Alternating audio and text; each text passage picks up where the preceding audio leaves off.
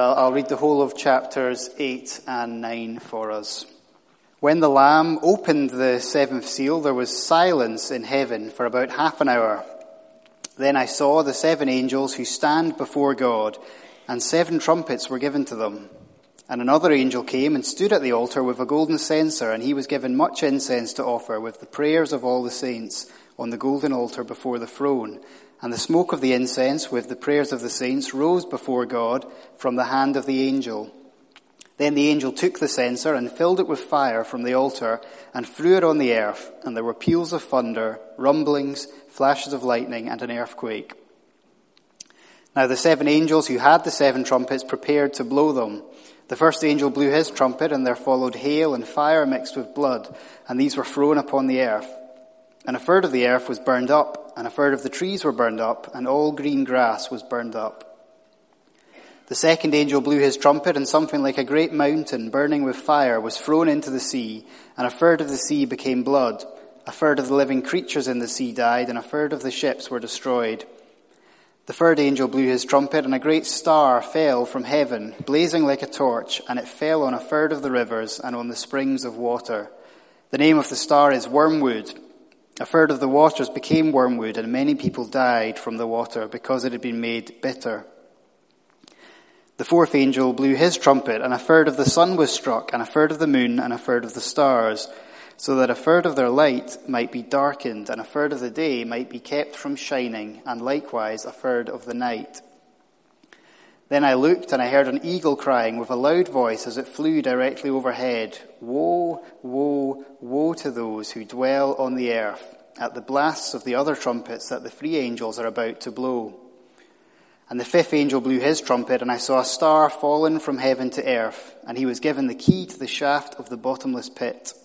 He opened the shaft of the bottomless pit, and from the shaft rose smoke like the smoke of a great furnace, and the sun and the air were darkened with the smoke from the shaft. Then from the smoke came locusts on the earth, and they were given power like the power of scorpions of the earth. They were told not to harm the grass of the earth or any green plant or any tree, but only those people who do not have the seal of God on their foreheads. They were allowed to torment them for 5 months, but not to kill them, and their torment was like the torment of a scorpion when it stings someone. And in those days people will seek death and will not find it. They will long to die, but death will flee from them. In appearance, the locusts were like horses prepared for battle. On their heads were what looked like crowns of gold. Their faces were like human faces, their hair like women's hair, and their teeth like lions' teeth. They had breastplates like breastplates of iron, and the noise of their wings was like the noise of many chariots with horses rushing into battle. They have tails and stings like scorpions, and their power to hurt people for 5 months is in their tails. They have as king over them the angel of the bottomless pit. His name in Hebrew is Abaddon, and in Greek he is called Apollyon. The first woe has passed. Behold, 2 woes are still to come. Then the 6th angel blew his trumpet, and I heard a voice from the 4 horns of the golden altar before God, saying to the 6th angel who had the trumpet, "Release the 4 angels who are bound at the great river Euphrates." So the 4 angels who had been prepared for the hour, the day, the month, and the year were released to kill a third of mankind. The number of mounted troops was twice 10,000 times 10,000. I heard their number. And this is how I saw the horses in my vision and those who rode them. They wore breastplates the color of fire and of sapphire and of sulfur. And the heads of the horses were like lions' heads, and fire and smoke and sulfur came out of their mouths. By these 3 plagues a third of mankind was killed, by the fire and smoke and sulfur coming out of their mouths. For the power of the horses is in their mouths and in their tails, for their tails are like serpents with heads, and by means of them they wound. The rest of mankind who were not killed by these plagues did not repent of the works of their hands, nor give up worshipping demons and idols of God, and of gold and silver and bronze and stone and wood, which cannot see or hear or walk. Nor did they repent of their murders or their sorceries or their sexual immorality or their thefts. Revelation chapter 10. We've had the first 6 trumpets, and now there's a sort of an interlude, and then we'll see the 7th. Then I saw another mighty angel coming down from heaven, wrapped in a cloud with a rainbow over his head, and his face like the sun, and his legs like pillars of fire. He had a little scroll open in his hand, and he set his right foot on the sea and his left foot on the land. And he called out with a loud voice like a lion roaring. When he called out, the 7 thunders sounded. And when the 7 thunders had sounded, I was about to write, but I heard a voice from heaven saying, "Seal up what the 7 thunders have said, and do not write it down." And the angel whom I saw standing on the sea and on the land raised his right hand to heaven and swore by him who lives forever and ever, who created heaven and what is in it, the earth and what is in it, and the sea and what is in it, that there would be no more delay, but that in the days of the trumpet call to be sounded by the 7th angel, the mystery of God would be fulfilled, just as he announced to his servants the prophets. Then the voice that I had heard from heaven spoke to me again, saying, "Go, take the scroll that is open in the hand of the angel who is standing on the sea and on the land." So I went to the angel and told him to give me the little scroll. And he said to me, "Take and eat it. It will make your stomach bitter, but in your mouth it will be sweet as honey." And I took the little scroll from the hand of the angel and ate it. It was as sweet as honey in my mouth, but when I had eaten it, my stomach was made bitter. And I was told, "You must again prophesy about many peoples and nations and languages and kings." Then I was given a measuring rod like a staff, and I was told, "Rise, measure the temple of God and the altar of those who worship there. But do not measure the court outside the temple. Leave that out, for it is given over to the nations, and they will trample the holy city for 42 months. And I will grant authority to my 2 witnesses, and they will prophesy for 1,260 days, clothed in sackcloth. These are the 2 olive trees and the 2 lampstands that stand before the Lord of the earth. And if anyone would harm them, fire pours from their mouth and consumes their foes. If anyone would harm them, this is how he is doomed to be killed. They have the power to shut the sky so that no rain may fall during the days of their prophesying. And they have power over the waters to turn them into blood and to strike the earth with every kind of plague as often as they desire. And when they have finished their testimony, the beast that rises from the bottomless pit will make war on them and conquer them and kill them. And their bodies will lie in the street of the great city that symbolically is called Sodom and Egypt, where their Lord was crucified. For 3.5 days, some of the peoples and the tribes and languages and the nations will gaze at their dead bodies and refuse to let them be placed in a tomb. And those who dwell on the earth will rejoice over them and make merry and exchange presents, because these 2 prophets had been a torment to those who dwell on the earth. But after 3.5 days, a breath of life from God entered them, and they stood up on their feet, and great fear fell on those who saw them. Then they heard a loud voice from heaven saying to them, "Come up here." And they went up to heaven in a cloud, and their enemies watched them. And at that hour there was a great earthquake, and 1/10 of the city fell. 7,000 people were killed in the earthquake, and the rest were terrified and gave glory to the God of heaven. The second woe has passed. Behold, the third woe is soon to come. Then the 7th angel blew his trumpet, and there were loud voices in heaven saying, "The kingdom of the world has become the kingdom of our Lord and of his Christ, and he shall reign forever and ever." And the 24 elders who sit on their thrones before God fell on their faces and worshipped God, saying, "We give thanks to you, Lord God Almighty, who is and who was. For you have taken your great power and begun to reign.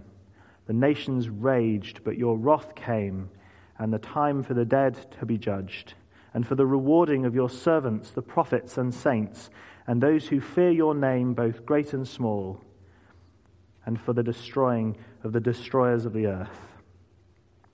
Then God's temple in heaven was opened, and the Ark of the Covenant was seen within his temple. There were flashes of lightning, rumblings, peals of thunder, an earthquake, and heavy hail. Well, there we go. What do you make of that? Let's ask for God's help as we look at his word tonight. Father, we praise you for these visions that John received, and we ask for your Spirit's help now that we would understand their meaning and understand their meaning for us in our lives. Lord, please would you shape us by your word tonight, for we ask it in Jesus' name. Amen. Amen. When I was at university, I remember a man, we met him, he came to visit our little CU group. He was at home on a break from teaching in a seminary in India. He'd been out there teaching pastors, and he was saying how his seminary had been put on a top 10 hit list by Hindu extremists. And perversely, he was quite pleased about this, as it meant they were obviously making a bit of an impact. But obviously, also bad news. Their buildings had been attacked before by people with hand grenades. And he told us a story I've always remembered. When he was quite newly married and his mother-in-law was out visiting them in India, there was a terrible noise and fuss in the nighttime, and he woke up fearing the worst, thinking that the campus was under attack, because that's what they'd been expecting. But it was only an earthquake, so it was fine. And he was very relieved that it was only an earthquake. That kind of situation, that kind of expectation is very common for Christians around the world. And examples like that, for me, they raise two questions. First, why is there such hostility towards the Christian message? I mean, thinking of that guy, he was very mild. He was an academic. He wasn't a soldier or a politician. He was a researcher, a teacher. The seminary where he was, it wasn't, I don't suppose, threatening anybody's livelihood. What was it about students in India learning Greek and Hebrew that made people so angry they wanted to kill them? What was it about those people learning how to preach the Bible that made those people so angry they wanted to plan and execute a terrorist attack? Why such a violent response, as is seen all over the world? Question 2, how can Christians keep going in the face of hostility like this? If people were going to throw, if it was likely, if it was feared that people were going to throw hand grenades at my house, I would move house. Now, obviously, I understand a lot of people in the world haven't got that choice, but this guy did. He was from the southeast of England, and he could have come home. He was married. He could have come home, but he didn't want to. He wanted to stay and to keep doing his work, advancing the witness of the church in India. Why? Well, this passage that we've read from Revelation has a lot, I think, to say about those two questions. On the one hand, it shows us a world in rebellion against God and God's judgment on that world in rebellion.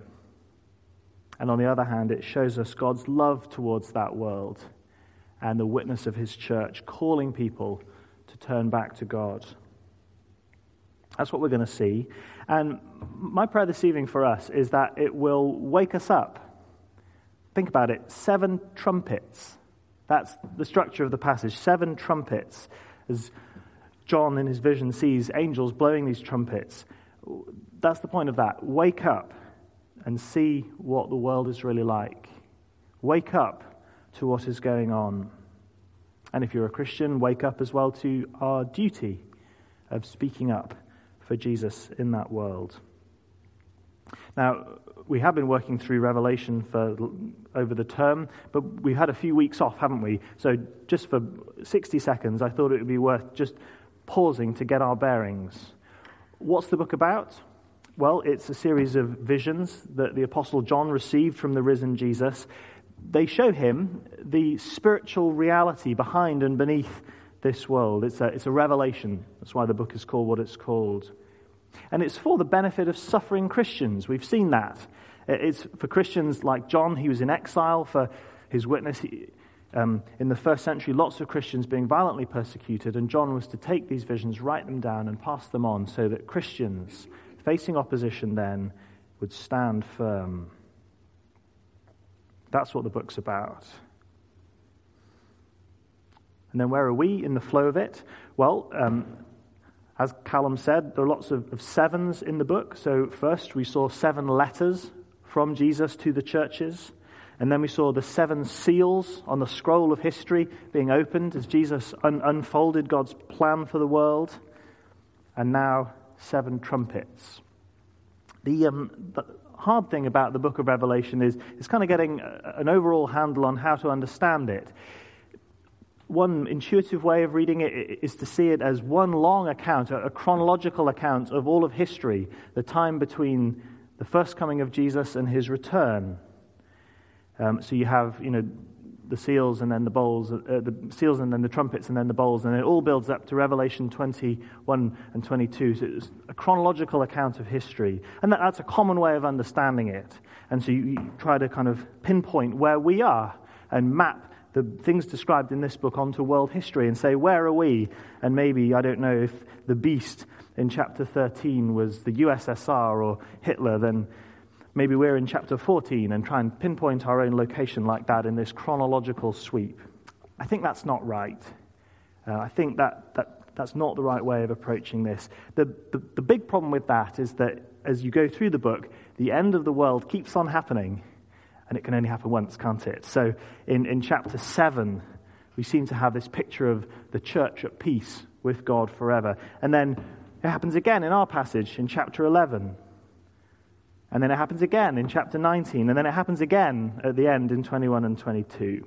So I want to say that this book is not one long chronological account of the history of the last days, the period between the first and second comings of the Lord Jesus. Rather, it's repeating cycles which all describe that period of time, but from a kind of like a different angle. So our task is not to pinpoint our location in the flow of it. That's not really how this works. It's to let this account of history hit us as John sees the veil, if you like, being pulled back, and God shows him what this world is really like, the spiritual spiritual realities underneath and behind what we can normally see. So hopefully, just looking at our section from chapter 11, verse 15, hopefully you can see that. Then the seventh angel blew his trumpet, loud voices in heaven saying, "The kingdom of the world has become the kingdom of our Lord and of his Christ, and he shall reign forever and ever." And then his people in heaven praise him. That's the end. That's what we're building up to with the seventh trumpet. And what we have before that, leading up to that, is this second picture of history and what this world will be like in the run-up to that great and final day. So what does it say? What does this section say to us about history? I think it says three things. They're on the service sheets. First, we see from trumpets 1 to 6 God's judgment on a world in rebellion. Hopefully, as Callum read the first half of it, you got that sense from chapters 8 and 9 that it's about God's judgment on a world in rebellion. Perhaps we're used to thinking of God's judgment at the end of history, that final day, and that's true. The Bible talks about that. But the Bible also talks about God's judgment in history, that even now his justice is being poured out against the evil of our world. And here that's what we see as he gives 7 trumpets to 7 angels, and as each one blows the trumpet, all manner of destruction is unleashed. As we look at the first bit of it, in chapters 8 and 9, the first 6 trumpets, there are really 2 parts to God's judgment. First, in the first 4 trumpets, we see the frustration of creation. Have a look, please, from verse 6 of chapter 8. The frustration of creation. John's vision is new, but it's all painted in Old Testament colors. It's very reminiscent of the plagues of Egypt. There is hail and fire and water turning into blood, and then there's locusts. It's a pictorial way. It's not literal. It's a vision. It's a pictorial way of describing how this world has been set out of joint by its creator, frustrated and spoiled because of our rebellion against him. And these are ideas, aren't they, that go right back to the beginning of the Bible as Adam and Eve reject God. And God says, "Cursed is the ground because of you." A perfect home this no longer is. This world is out of joint because of our rebellion against God. He has made it so. And we know, don't we, the devastating consequences of that. According to the Red Cross, in 2010, 200,000 people globally killed in earthquakes and tsunamis, 50,000 killed by extreme temperatures, 8,000 killed by floods, 3,000 by landslides, 1,500 by storms. As we see the frustration of creation, what does that say to us? That there's no God? That if there is a God, he's not just? No. It tells us that God is profoundly unhappy about the way our world is, about the way we are, a world in rebellion that is under his judgment. Now, we mustn't misunderstand this. It's not that particular disasters come upon people for their particular rebellion. That isn't how the Bible says things work. He deals with us at the corporate level. As Jesus could say, his Father sends the sun to shine on the just and the unjust. And I take it storms and sickness and earthquakes, they affect the just and the unjust. It doesn't work on that one-to-one kind of a way. But these are the trumpets of warning as God's judgment is seen in the frustration of creation. The second part of this, on the one hand you have the frustration of creation, the second is the unleashing of evil. And this is really the fifth trumpet and the sixth trumpet. So at the start of chapter 9, the bottomless pit is opened and out come these dreadful locusts. They're unleashed to harm the people of the earth. And then the sixth trumpet is blown, and it's like a demonic cavalry regiment unleashed to kill and harm. This is not to be taken literally. Some have seen, so for example, in chapter 8, verse 7, doesn't that sound a bit like nuclear war? No, that's not how this works. Or in chapter 9 with the locusts, and don't they sound a bit like modern weaponry? Maybe perhaps it's his primitive understanding of a helicopter gunship. I think it says they have ladies' hair. I've not seen them put them on a helicopter gunship. This is pictorial language. It's talking about the evil that God has permitted to cause havoc and destruction on the earth. Remember that this is a vision to show us the spiritual realities behind what we can ordinarily see. It's talking about spiritual forces of evil that God has unleashed and permitted to act upon the earth. You can see that in verse 11 of chapter 9 if you look down. Who lies behind this? Satan in the end. Now, what does this all mean? Well, at one level, the Bible speaks about the activity of evil in the lives of individuals. Evil forces, spiritual forces, tempting, twisting people. Sometimes we read about a story and you think, that's inhuman, the evil in those actions. How could that be? And this is explaining that there is an evil that is inhuman at work in people's lives. Also, though, within the structures of human society, forces that seemingly in an irrational way perpetuate war, stirring up the greed that leads to war and famine, a lust for more and more that is less than human, more than human. It's a terrifying thought, the evil that God has unleashed in our world. As we see these two things, it's really sobering, isn't it? The frustration of creation, evil unleashed, the judgment that God has poured out. Why? Why would he do this? A world in rebellion. Have a look, please. The final paragraph of chapter 9. The rest of mankind who were not killed by these plagues did not repent of the works of their hands, nor did they give up worshipping demons and idols of silver and gold and bronze and stone and wood, which cannot see or hear or walk. Nor do they repent of their murders or their sorceries or their sexual immorality or their thefts. That's a description of us, of our world, a world that has turned its back on God in dramatic ways and in more mundane ways, ignoring him. And God is judging a world that is in stubborn, persistent rebellion against him. And therefore for us, what's the application of this? I think we need to be realistic about what our world is really like. Absolutely. Harder than we do, we need to work for peace and safety in our world. But should we expect that? Should we expect to achieve that?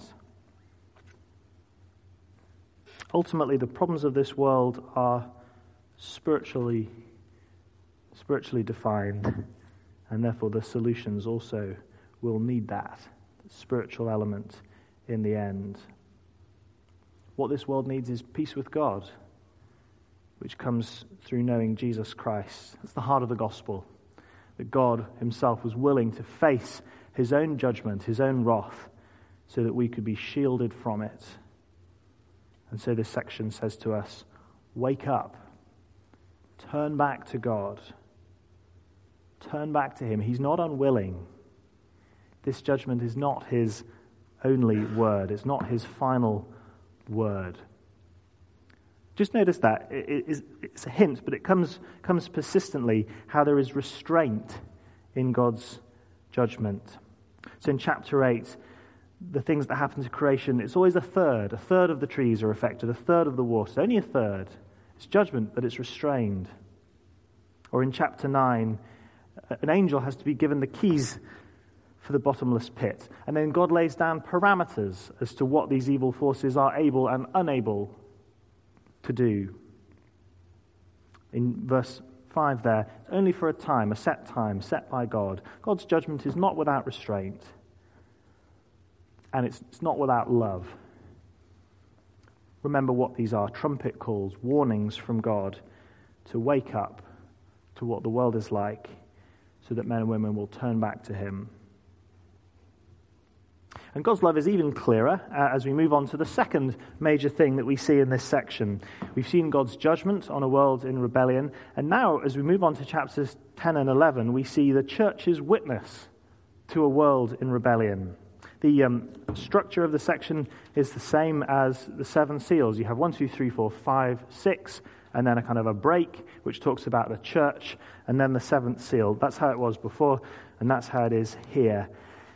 And there are 2 major pictures as we have this interlude that speaks about the church. The first is of the angel who ends up, there's lots of description, too much detail that we don't have time to go into, but he gives John a scroll and tells him to eat it. And it tastes sweet as honey in his mouth, but is bitter in his stomach. And what's all that about? It's, again, he's painting in Old Testament colors. This is taken from Ezekiel 2 and 3. The word of God, sweet, so sweet, and yet bitter, as he has to go out and speak it to people who don't naturally want to hear. People who will oppose him for speaking the word of God.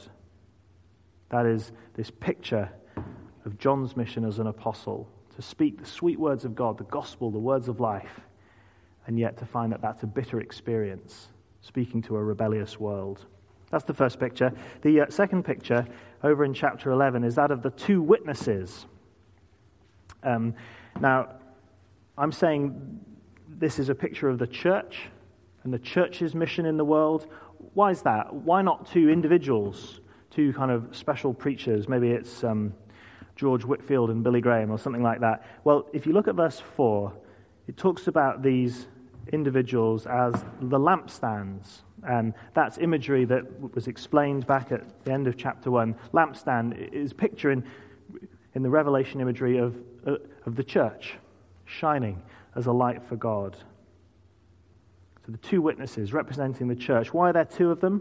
Well, in the Gospels, Jesus sent out his followers, didn't he, to preach in 2s.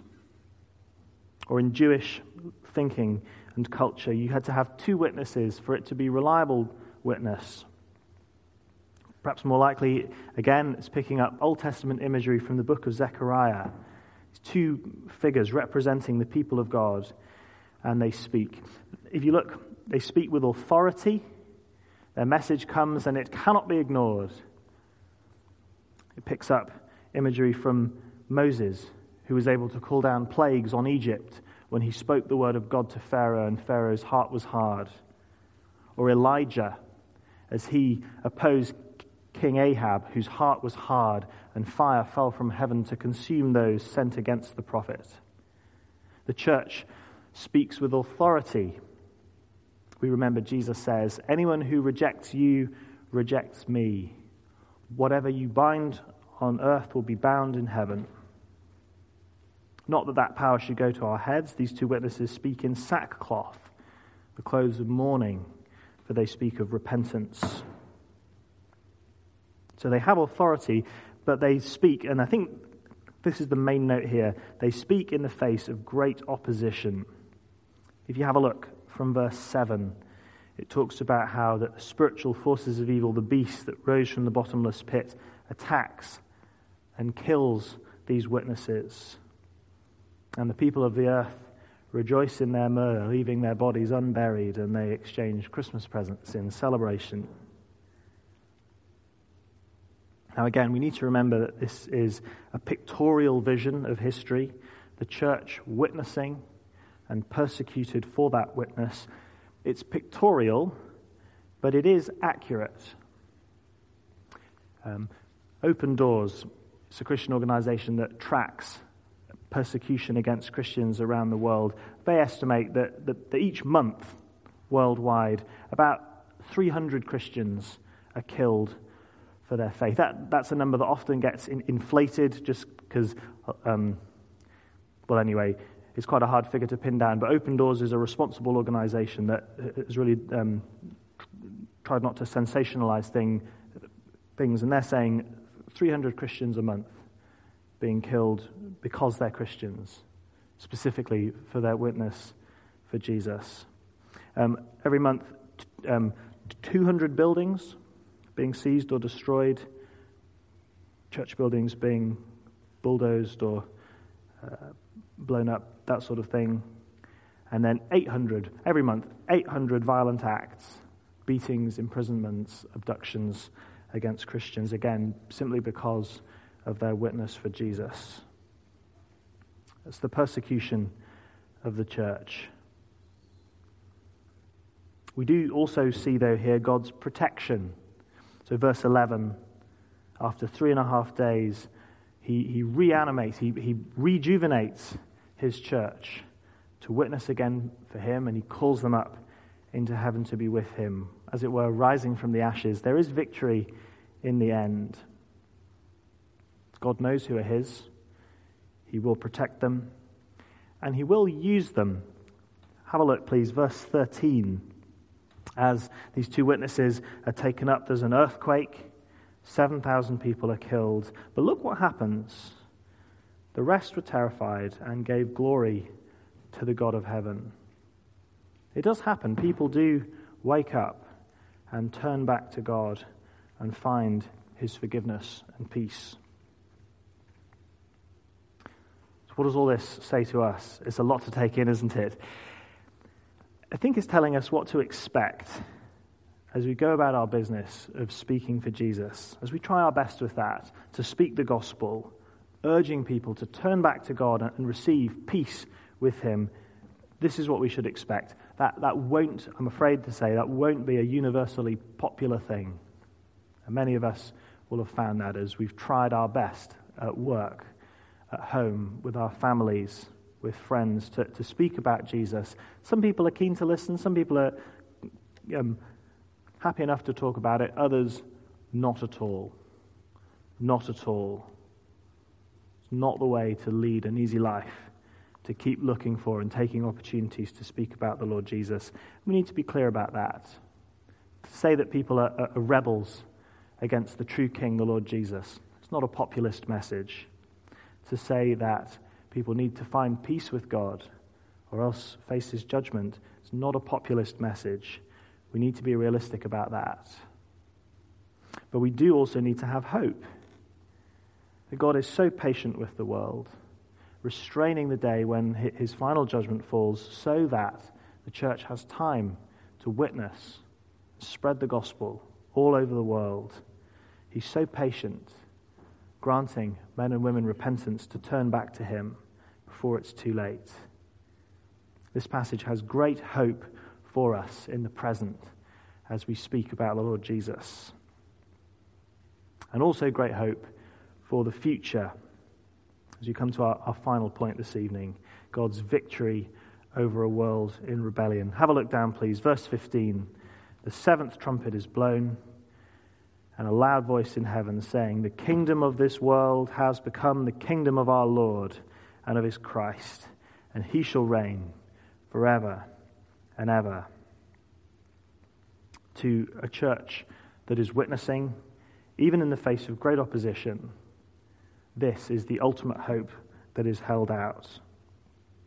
And really, as we finish, I think this is meant to be the main thrust of this passage. Remember, it was written for suffering Christians in the first century, written for John in exile, others facing opposition from Jewish people, from the Roman authorities. This is saying, keep on going until that day when the kingdom of this world becomes the kingdom of our Lord and of his Christ. One day it'll all be over, and it'll all be worth it. Think about some of the churches we read about, if you can remember, back in chapters 2 and 3. Think about the church in Smyrna. So small, so vulnerable. And John shows them this vision and says, I'm sorry, that experience is normal. That is what we can expect as the people of the Lamb, the slain Lamb, following him. That is what we can expect. But it'll end well. So keep on going. That's what this passage is saying. I think objectively, looking at it in its context, I think that's the main point here. But what about for us? Subjectively, for us in Edinburgh, what's the big point of all this?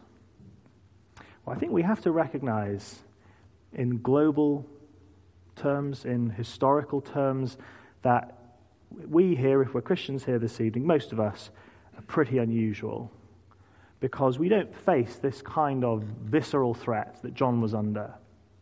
We don't face the kind of threats that people face in other countries, in lots of other countries, for being known as a Christian.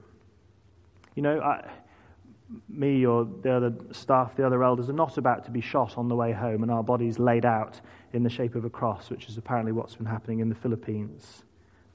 That's not going to happen tonight. And so what does this passage say to us in comfortable Edinburgh? Well, I think it says this. It says, wake up. Wake up to the fact that you are living in a world that is under judgment and that is at war. That is at war with itself and at war against God and his people. Saying, wake up to the fact that we are living in wartime, not in peacetime. And it's asking me, it's asking you if you're a Christian, have you come to terms with that? Isaac Watts was a Christian leader and a hymn writer in the early 18th century. He wrote a couple of absolute belters. He wrote When I Survey the Wondrous Cross. Yeah, like that one. Joy to the World. That's another good one. He wrote another song that goes like this. Am I a soldier of the cross, a follower of the Lamb? And should I fear to own his cause or blush to speak his name? Should I be carried to the skies on flowery beds of ease while others fight to win the prize or sail through stormy seas? Thinking personally about this passage this week and reflecting on the experience of Christians around the world, I wonder if I've really faced up to the fact that I'm living in wartime. Am I a soldier of the cross? Or am I keeping my head down? Am I witnessing, speaking for the Lord Jesus, urging people to turn back to God, in spite of the risk of that, the risk to my image and popularity, the risk of what people will think of me, the cost, the real cost that many of us would face professionally or socially in doing that? Am I a soldier of the cross? Or am I keeping my head down? And in comfortable Edinburgh, when the time comes, when verse 15 comes, how will I be able to look in the eye brothers and sisters from around the world in very different situations who stood faithfully and boldly under threats that I couldn't even imagine. Am I a soldier of the cross? Not fighting against people. That's not the kind of fighting this is, but against the evil that enslaves people and keeps them away from God. What is my life really like? Should I be carried to the skies on flowery beds of ease, while others fight to win the prize and sail through stormy seas? We need to think what it would really be like to wake up and live with a wartime attitude, remembering that this is what the world is really like. This is what's going on. We can't see it, but as Revelation pulls back the veil, it shows it to us. Let me finish. Let me leave you with a very inexact analogy. Imagine it's 1941 and you're in Paris. The Nazis are in charge. You're an ordinary French citizen. You have two choices. You can adopt a peacetime mindset and live a peacetime sort of life. You can keep your head down. Yeah, it'll all be over one day. You could possibly predict that at that point. And so what's the point? I'm just going to keep my head down. Or you can adopt a wartime attitude in life. It doesn't necessarily mean heroics. I guess for some people it would, but for a lot of people it would just mean doing your bit. In the end, verse 18 talks about the rewarding of God's servants, the prophets and the saints, those who fear your name, both small and great. I don't think this passage is calling us all necessarily to heroics, but to do our bit, to stand up boldly when the chance arises, not to blush, not to stay silent, but to speak the warning that God has given us so that men and women might turn back to him. Let's pray.